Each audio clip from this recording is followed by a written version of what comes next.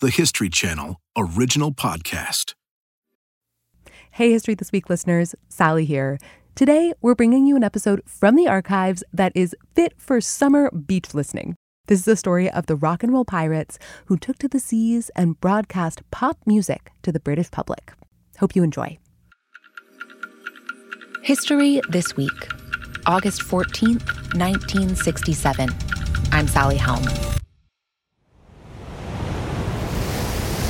Gale force winds off the coast of England. Choppy waves, foam blowing in streaks across the water. And a small group of pirate ships that have been fighting to stay afloat and are about to lose. Radio London presents their final hour.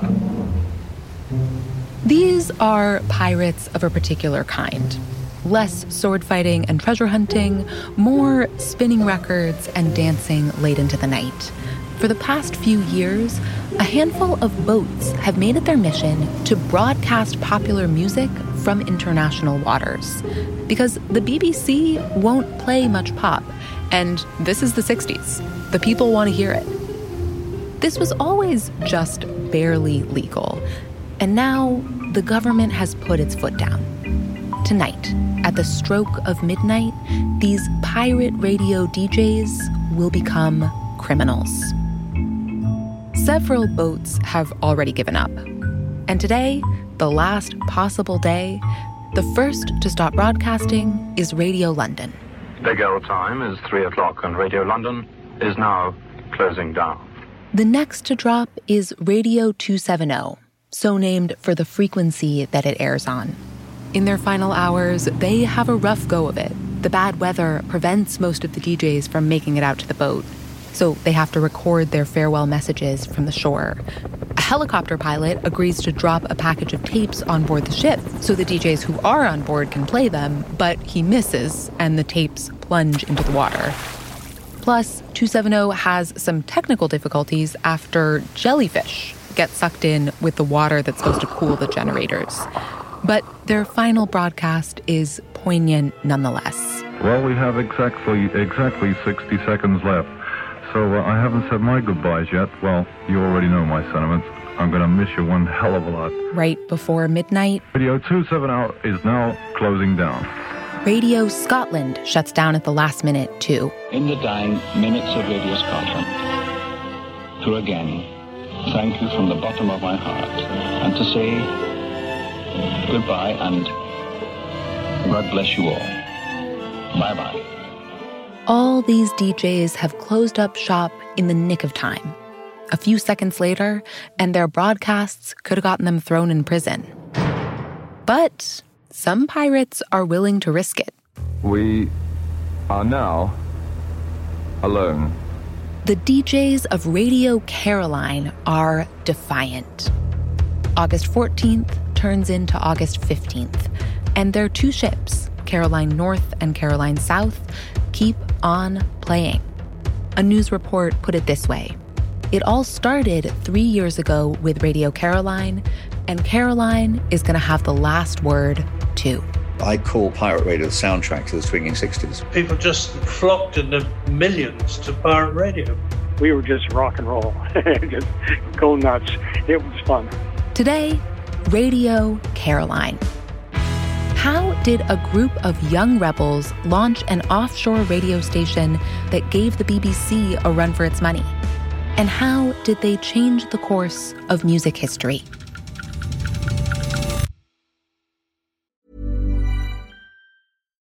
Here's a cool fact. A crocodile can't stick out its tongue.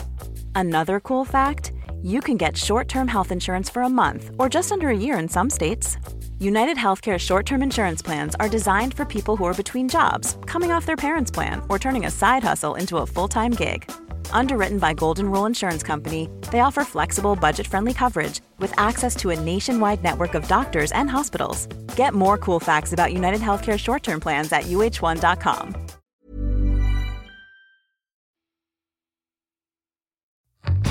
The year is 1964. The Rolling Stones are releasing their first record album. The Beatles have had their American TV debut on Ed Sullivan, kicking off the British invasion in the U.S. Their music had hit #1 on the charts in the U.S. even before a record 73 million caught them on TV. These days, if you turn on a radio in the States, you'll hear Beatles, Beatles, and more Beatles. But back in the UK, the BBC didn't really play much pop music at all. That's Nick Bailey, one of the many former pirate radio DJs you'll hear from today. He told us in the early 1960s, the British Broadcasting Corporation totally ruled the British airwaves. There was no such thing as commercial radio in the UK. And to listen to the radio, you had to pay for a TV and radio license. It was kind of like a tax.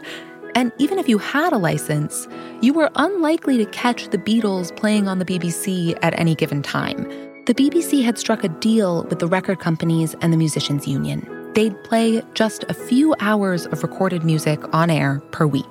So if the BBC wanted to have pop music at other times of the day, they had to use the BBC orchestra. Like, imagine you want to hear the Beatles yesterday. And you get this rendition instead. So it was pretty awful. All these great records weren't being played in the place they were being made. Enter an eccentric 23-year-old, the grandson of a revolutionary who died fighting for Irish independence. His name was Ronan O'Rahilly. He died in 2020. He was a very charismatic figure, small, leprechaunish looking. He had a weird smile, a bit like Jack Nicholson, a kind of diabolic smile. He looked in your eyes and you saw this kind of blazing, sort of vaguely manic, but tremendous force behind everything Ronan said and did. The person you just heard is Ian Ross. O'Rahilly convinced Ross to get his father and his father's investor friends to put their money behind a vision. Buy a ship, deck it out with radio transmitters, and anchor it over 3 miles off the coast of England. That way, they could play the pop music everyone wanted to hear. Their signal could reach millions of people, but they'd be technically outside British territorial limits. The law couldn't touch them. The whole pitch is that it's entirely legal. We were technically broadcasting from Panama. O'Rahilly had made a deal with the Panamanian government so that the ship could fly the Panama flag. And if anything went wrong with Panama, we had another flag of convenience lined up. There had been a few other pirate radio stations in Europe already. And another guy was trying to launch a ship to target the British audience around the same time as O'Rahilly's. It was to be called Radio Atlanta. In what was perhaps his first piratical move, O'Rahilly managed to stall the rival ship at port and beat them to launch. On Easter weekend, 1964, Radio Caroline hits the airwaves. Hello and happy Easter to all of you. This is Christopher Moore with the first record program on Radio Caroline. Their ship is a former Baltic ferry. They've outfitted it with a mast over 150 feet tall that doubles as a transmitting tower. It's anchored, but there's a captain and crew on board. Every day or so, a little tender boat comes bringing food, mail, and shipments of new records to play. Plus, a rotating team of disc jockeys and newsreaders from all over the world who would generally spend 2 weeks on the ship and then 1 week off. Today, you'll be hearing from 10 of them. You've already met Nick Bailey. I was a newsreader. My father was an actor, and I sort of inherited his voice. There was Patrick Hammerton, who went by Mark Sloan on the radio. They told me that Patrick Hammerton wasn't a radio name. They gave me half an hour to find one. Steve Young. My audio nom de plume became the curly-headed kid in the third row. Gordon Cruz. Called myself the Big Cruiser. Keith Hampshire. I did the afternoon show, and I called it Kiefer's Commotion. Dermot Hoy. I was Brian Vaughan when the pirate radio started. Colin Nichol, who changed his name just slightly. Nicholl to Nicoll. William Butcher, who's since had his name legally changed to his DJ name, Paul Noble. I always rather liked chivalry, knighthood, etc. There was Chris Sanford, who used his real name on air. Because I was in an English soap opera. And Roger Gale. Well, who I am now is the Right Honourable Sir Roger Gale MP, which is a bit of a mouthful. Back in the Radio Caroline days, he went by plain old Roger Gale. Onshore in London, O'Rahilly set up a headquarters known as Caroline House, where he and the other management were based. The DJs were split between two ships, the original one O'Rahilly had launched, called Caroline North, and his rival ship, Radio Atlanta, which he convinced to join forces. It would now be called Caroline South. Between the two ships, Caroline's signal could reach the whole country. This is the sound of free radio, Caroline South, broadcasting 24 hours a day on 259 meters in the medium wave. I got up at 5:45 and was on the air eating cornflakes at 6 o'clock. Paul Noble broadcast from Caroline South each morning. He'd talk to his listeners, sympathize with their early commutes. We related to our audience. For example, on my breakfast show, I knew when nurses went to work. I knew what time the milkman came. Sometimes he'd call his mom up on the air. I mean, no one at the BBC ever called their mother up. The BBC at that time was a very formal British, stiff upper lip. Let's spin the title song. Radio Caroline? I used to say, good afternoon, it's time for Kiefer's Commotion. Well, I'll have another 3 solid hours. The finger stamp, toe tapping, knee knocking, thigh slapping, knuckle cracking, finger popping. Like pulling wrist and tongue tangling, foot stomping, rock and roll music. Rock and roll music. Brought to you by me, Kiefer. Spelled with an F. I always equated it with being like having a nice little chat over the backyard fence and playing some great music for your neighbor at a barbecue or something like that. That's kind of how it felt. When Steve Young took his first trip out to Caroline South, he didn't know what to expect. What he found? It was a rusty old tub, and I looked at it and thought to myself, what have I done? These were hardly ideal broadcasting conditions. We had a very rough night indeed, up and down all night, I think, with gale force winds at times. And this morning the situation hasn't improved all that much. I could be reading the news, and one moment I see the sky, and the next moment I see the sea. I was thrown out of my seat and across the cabin in the middle of the news bulletin. I threw myself back in the seat and kept reading. I do believe you can hear the wind over the microphone there, can you? Yes, that's it. Yes, that strange noise of the wind. Well, we're really rocking about a bit, and it's very, very rough outside. I remember being sick out the porthole and then running back to the microphone and kept talking. We were dedicated, weren't we? Even just playing the records on a turntable could be a challenge. When the seas were rough, the needle would slide right across the record. So you had to have a cassette, and you could play that. It wasn't just the weather that made things difficult. It was also each other. Pranks were a constant. Sometimes a newsreader would be reading, and then... Suddenly you get smoke in the studio, and suddenly you realize half your news has been destroyed. Because someone thought it would be funny to set your notes on fire. The guys would lock each other in their cabins just before a broadcast. Let me out of here, I'm on the air in 2 minutes. It could be chaos. Not just the pranks. They also kept live chickens on deck for eggs. One guy had a pet bird who they sometimes talked to on the air. Yes, well, let me put in a word edgewise manner, like you go right into the little black hole there in the back. One day, a bunch of them are on board when the signal goes out. Anyone trying to tune in to Radio Caroline North finds silence. Everyone on board is running around, trying desperately to find the problem. Finally, Nick Bailey told us they realize we'd overdone the toaster and it had tripped everything. It would be suicide these days if you were off air for a couple of hours. But it kind of increased the interest. There was pent-up demand. So when we came back on air, we said, terribly sorry, it was the toaster. And people loved that sort of thing, all the sort of quirky stuff. We were real people. And it was the first time that people in Britain were actually listening to that. This is party time. This is party time on Radio Caroline. Roger Gale's first Party Time broadcast was on his 22nd birthday. He asked listeners to come down to the coast and flash their lights in celebration. And when he looked up, he saw people were listening. Lights were flashing everywhere. The Coast Guard went berserk the following day. He said, you do realise that half the traffic in the channel was bemused by the lights. We practically had deep-sea oil tankers moored in Harwich High Street. That's the way, baby, move it. I mean, we were mad. And the audience ate it up. Within Caroline's first 3 weeks on the air, a Gallup poll found that nearly 30% of the adult audience in the South Station's broadcast zone had listened. That's almost 7 million people. We just took off the valve and it just went boom. We were playing the stuff that people wanted to hear. Each day, the tender would bring the latest shipment of records. Enormous amounts, enough vinyl to probably poison the whole of the North Atlantic if you threw it over the side. The music was often sent by the artists or the record companies themselves. Media historians and people involved in the music scene told us this was kind of an open secret. The record companies weren't really supposed to be fraternizing with pirates.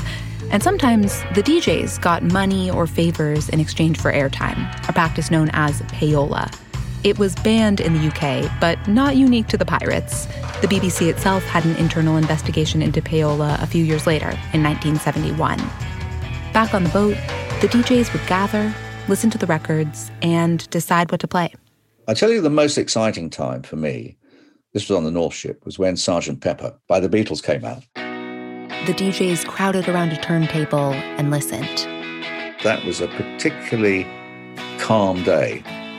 The sun was coming in. The sea was like a mill pond. And it was just great to be alive and to be listening to this music, which was out of this world. The Caroline DJs had advanced access to records by the Monkees, Jimi Hendrix, the Rolling Stones. When the BBC refused to play Tom Jones's single It's Not Unusual, Caroline DJs did. And it shot to #1. They got an early copy of the Beach Boys' Good Vibrations. And we played it repetitively the whole of that day. I think actually we were all on the roof above the studio so they could hear us bouncing up and down on the roof. They means Caroline's large and growing audience. The DJs had real sway with listeners. We did break records. We did actually launch records. Playing a relatively unknown artist could make a big difference in that person's career. The fact that we played them meant that they eventually became hits themselves. They're becoming real players in the music world. The BBC saw it coming. They told us they definitely noticed Radio Caroline, which was having a lot of success with the youth. In the fall of 1964, the BBC even conducted secret market research to, quote, gather as much information as possible about the Caroline listening phenomenon. The following year, a newspaper reported that between the two ships, Caroline boasted the second largest English-speaking audience in the world. And it was bringing in £15,000 a week in profit. By the ship's first birthday, they had some high-profile fans. Hi, this is Stevie Wonder. We're the Supremes. Wishing everyone at Radio Caroline a very happy birthday. And many more to come. This is Tom Jones wishing Radio Caroline a happy birthday. I think it's a wonderful program. I would like to thank them very much for plugging my record. Normal people wrote in too. A lot of them. We got between 500 and 1,000 fan letters every week. Mostly girls who listened to the pirate ships. The North Ship, where Nick Bailey was transferred, got so much mail that the local post office had specific staff assigned to manage it. Getting the fan mail was very flattering. He still has some of those letters. Caroline is great, and there is only one thing I can say about the DJs. They are absolutely mad. There was quite a bit of curiosity about the men behind the mics, and they were all men. Yeah, this one says, Dear gorgeous and sexy Nick, we are two great fans of Radio Caroline and are dying to see what you look like. So will you please send us a photo because you sound really lovely. Lots of love, Linda. This was a theme. P.S. Please don't forget the photo. It wasn't just girls writing to the guys. Keith Hampshire told us he had a crush on his local bank teller. And one day, on air, I said, if anybody's driving through Epsom today, do me a favor, stop into Barclays Bank.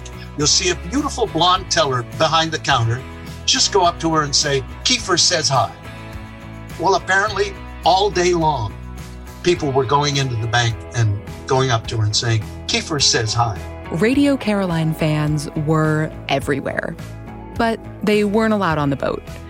Some ferry boat captains saw a business opportunity and brought boatloads of people right up to the edge of the ships. And the people would all wave and shout and throw notes to us tied around a piece of rock or something of the sort. They would do things like put a request and wrap it around a potato with an elastic band and throw it, come whizzing past in their boats and throw it on board the Caroline. And the speedboat that's been running alongside us for a little while, called the Sarah Paul, has asked us for a request. Well, no sooner said than done. Here's her latest. And then when you came off the ship after your 2-week stint, there'd always be a crowd to greet the DJs. During their week off the ship on what they called shore leave, Caroline DJs would interview musicians at Caroline House. They'd open at concerts or appear in nightclubs. The Caroline Saturday Night Sensation! The pirate radio lifestyle had perks, like getting into exclusive events or being given free clothes. Went to all the nightclubs and spent money like water. The DJs were making less than £1,500 a year, the equivalent of about $35,000 US today. But they didn't pay income taxes. And while they were on board, they had no living expenses. They got free food and a ration of cigarettes and beer. Even their dry cleaning was paid for. I've never felt as rich since. Bit by bit, the pirates were realizing just what a phenomenon they had become. It's like an eye of the storm situation. When you're in the eye of the storm, you're not quite clear on what's going on around you. But other people were noticing the waves Caroline was making.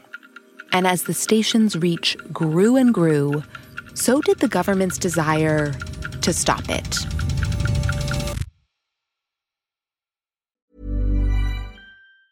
Quality sleep is essential. That's why the Sleep Number Smart Bed is designed for your ever-evolving sleep needs. Need a bed that's firmer or softer on either side? Helps you sleep at a comfortable temperature? Sleep Number Smart Beds let you individualize your comfort, so you sleep better together. J.D. Power ranks Sleep Number number 1 in customer satisfaction with mattresses purchased in-store. And now, save 50% on the Sleep Number Limited Edition Smart Bed for a limited time. For J.D. Power 2023 award information, visit jdpower.com/awards. Only at a Sleep Number store or sleepnumber.com. Planning for your next trip? Elevate your travel style with Quince. Quince has all the jet-setting essentials you'll want for your next getaway, like European linen, premium luggage options, buttery soft Italian leather bags, and so much more. And it's all priced at 50 to 80% less than similar brands. Plus, Quince only works with factories that use safe and ethical manufacturing practices. Pack your bags with high-quality essentials you'll be wearing for vacations to come with Quince. Go to quince.com/trip for free shipping and 365-day returns.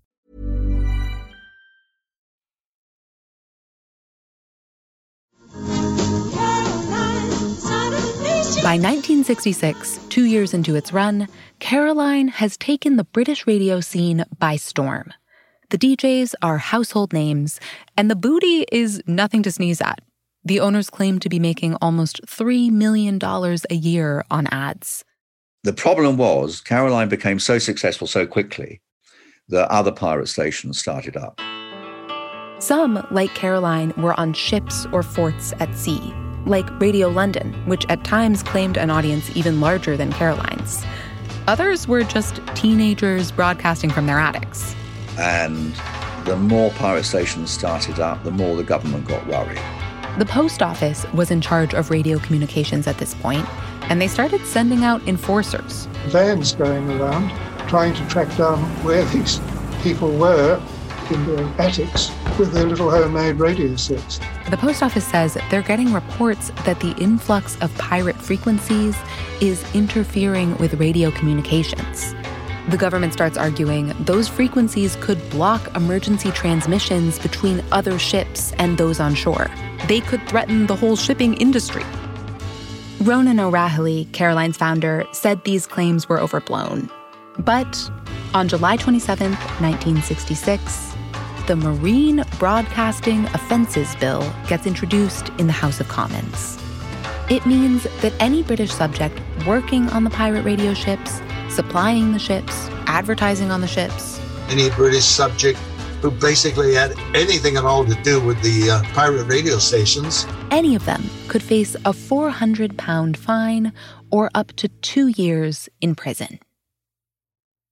The law wouldn't go into effect until the following year, and the Caroline rebels were not about to take it lying down. We're going to fight for our freedom to broadcast. Tell the world you stand behind us. The slogan, make Wilson walk the plank. We ran a series of what you might call public service announcements. Free Radio's Army of Rebellion is on the march. A basic freedom is at stake. They were just trying to ram it home to the government that we weren't doing any harm. Everyone is enjoying it. Why do this? The Caroline DJs seemed to have the public on their side. Even a Tory politician made headlines by calling the bill a, quote, killjoy. The DJs asked listeners to speak up in their defense. And they did. There were all kinds of campaigns. Stickers and flags and demonstrations. There were petitions, millions and millions of signatures sent to MPs saying, we want our Caroline, we want our pirates. And it didn't seem to matter. The act would go into effect at the stroke of midnight on August 14th, 1967, as soon as Monday became Tuesday, August 15th. And as that date drew closer, other pirate radio stations started shutting down. But O'Rahilly, who has been running things from the headquarters on land, he said, I don't care. The government can do whatever they want. People deserve free radio. He comes up with a workaround. Instead of restocking the ships from England, where that would now be illegal, he'd use Ireland in the north and Holland in the south. But that meant it would be a lot harder to get supplies and people to and from the ships. It would have meant every time I went off the ship, going on the tender for 11 hours, and I didn't really fancy that. Nick Bailey's last broadcast was on August 8th, 1967, just a week before the Marine Broadcasting Offenses Act would have made him a criminal. This has been Nick Bailey. Other DJs threw in the towel because they didn't want to get arrested, like Keith Hampshire. I still had my British passport, so I knew that I was liable. Sunday afternoon, August the 13th, the last edition of Keeper's Commotion on Radio Caroline. Thank you very, very much for being with me this afternoon, and thank you for being with me any afternoon that you have joined me previous to this one. The next day, Radio London, Radio 270, and Radio Scotland shut down one by one. Until... This is Radio Caroline. It is now 12 midnight. Caroline North and Caroline South are the last pirates standing.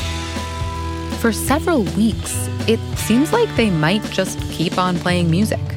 Here's a headline from the Evening Standard. 10 weeks after it became an outlaw, Radio Caroline is doing fine.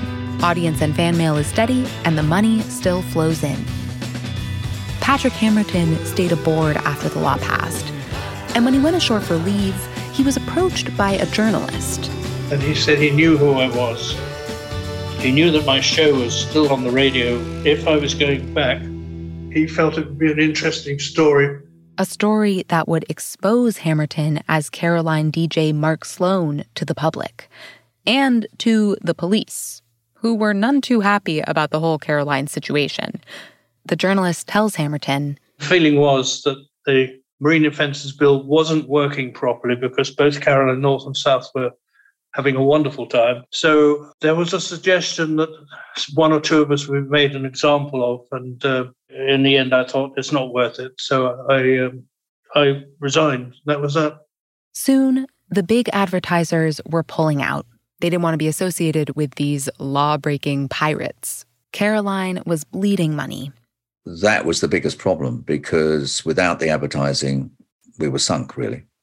And then the BBC announces it is launching a new channel, Radio 1, to play pop music.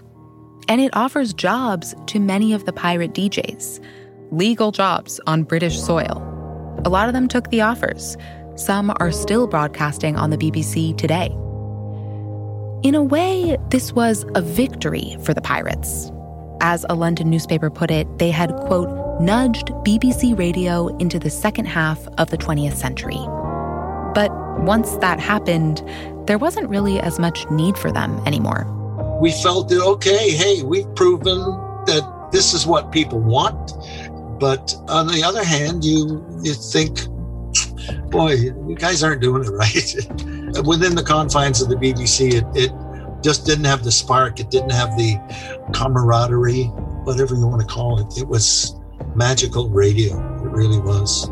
The following year, both ships were towed away by creditors. They were drowning in debt. The station's been revived on and off over the years. You can listen to a digital version online today. It's the only station from the 1960s pirate radio era that's still around. Now, it typically broadcasts from land, but it still owns a ship that it uses from time to time. Though the current owner and station manager told us, at this point, that ship is just a figurehead. Years after Caroline first went quiet, former DJ Gordon Cruise had a chat with Ronan O'Rahilly. He asked, hey, why'd you call the ship Caroline?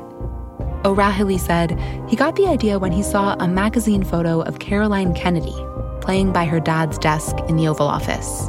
And under the picture is, I'm getting emotional.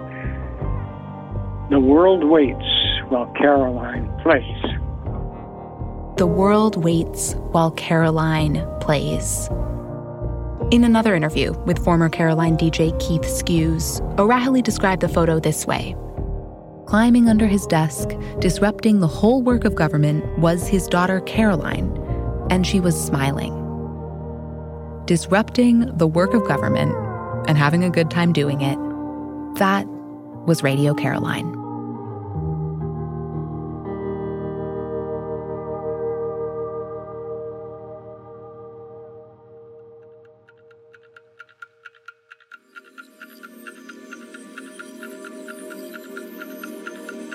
Thanks for listening to History This Week. For more moments throughout history that are also worth watching, check your local TV listings to find out what's on the History Channel today. If you want to get in touch, shoot us an email at our email address, historythisweek@history.com, or you can leave us a voicemail at 212-351-0410. By the way, you can tune in to Radio Caroline today at radiocaroline.co.uk. For US-based listeners on the East and West Coasts, there is even an option to select a time-adjusted stream so you can listen to The Breakfast Show while you eat your breakfast. A very special thanks today to John Meyer, whose website, the Pirate Radio Hall of Fame, has tons of great resources about Radio Caroline, including many of the recordings you heard in this episode. Thanks also to Sylvan Mason, Paul Ressling, Margaret Mitten, and Chris Stevenson for sharing their recordings. Thanks also to Colin Nickel, who shared tons of newspaper clippings and other archival materials from his Caroline days. And thank you to the many media historians and former record company employees who talked to us for this story. This episode was reported and produced by Julia Press. History This Week is also produced by Julie Magruder, Ben Dickstein, and me, Sally Helm. Our editor and sound designer is Bill Moss. Our researcher is Emma Fredericks. McKamey Lynn is our senior producer. Our executive producers are Jesse Katz and Ted Butler. Don't forget to subscribe, rate, and review History This Week wherever you get your podcasts. And we will see you next week.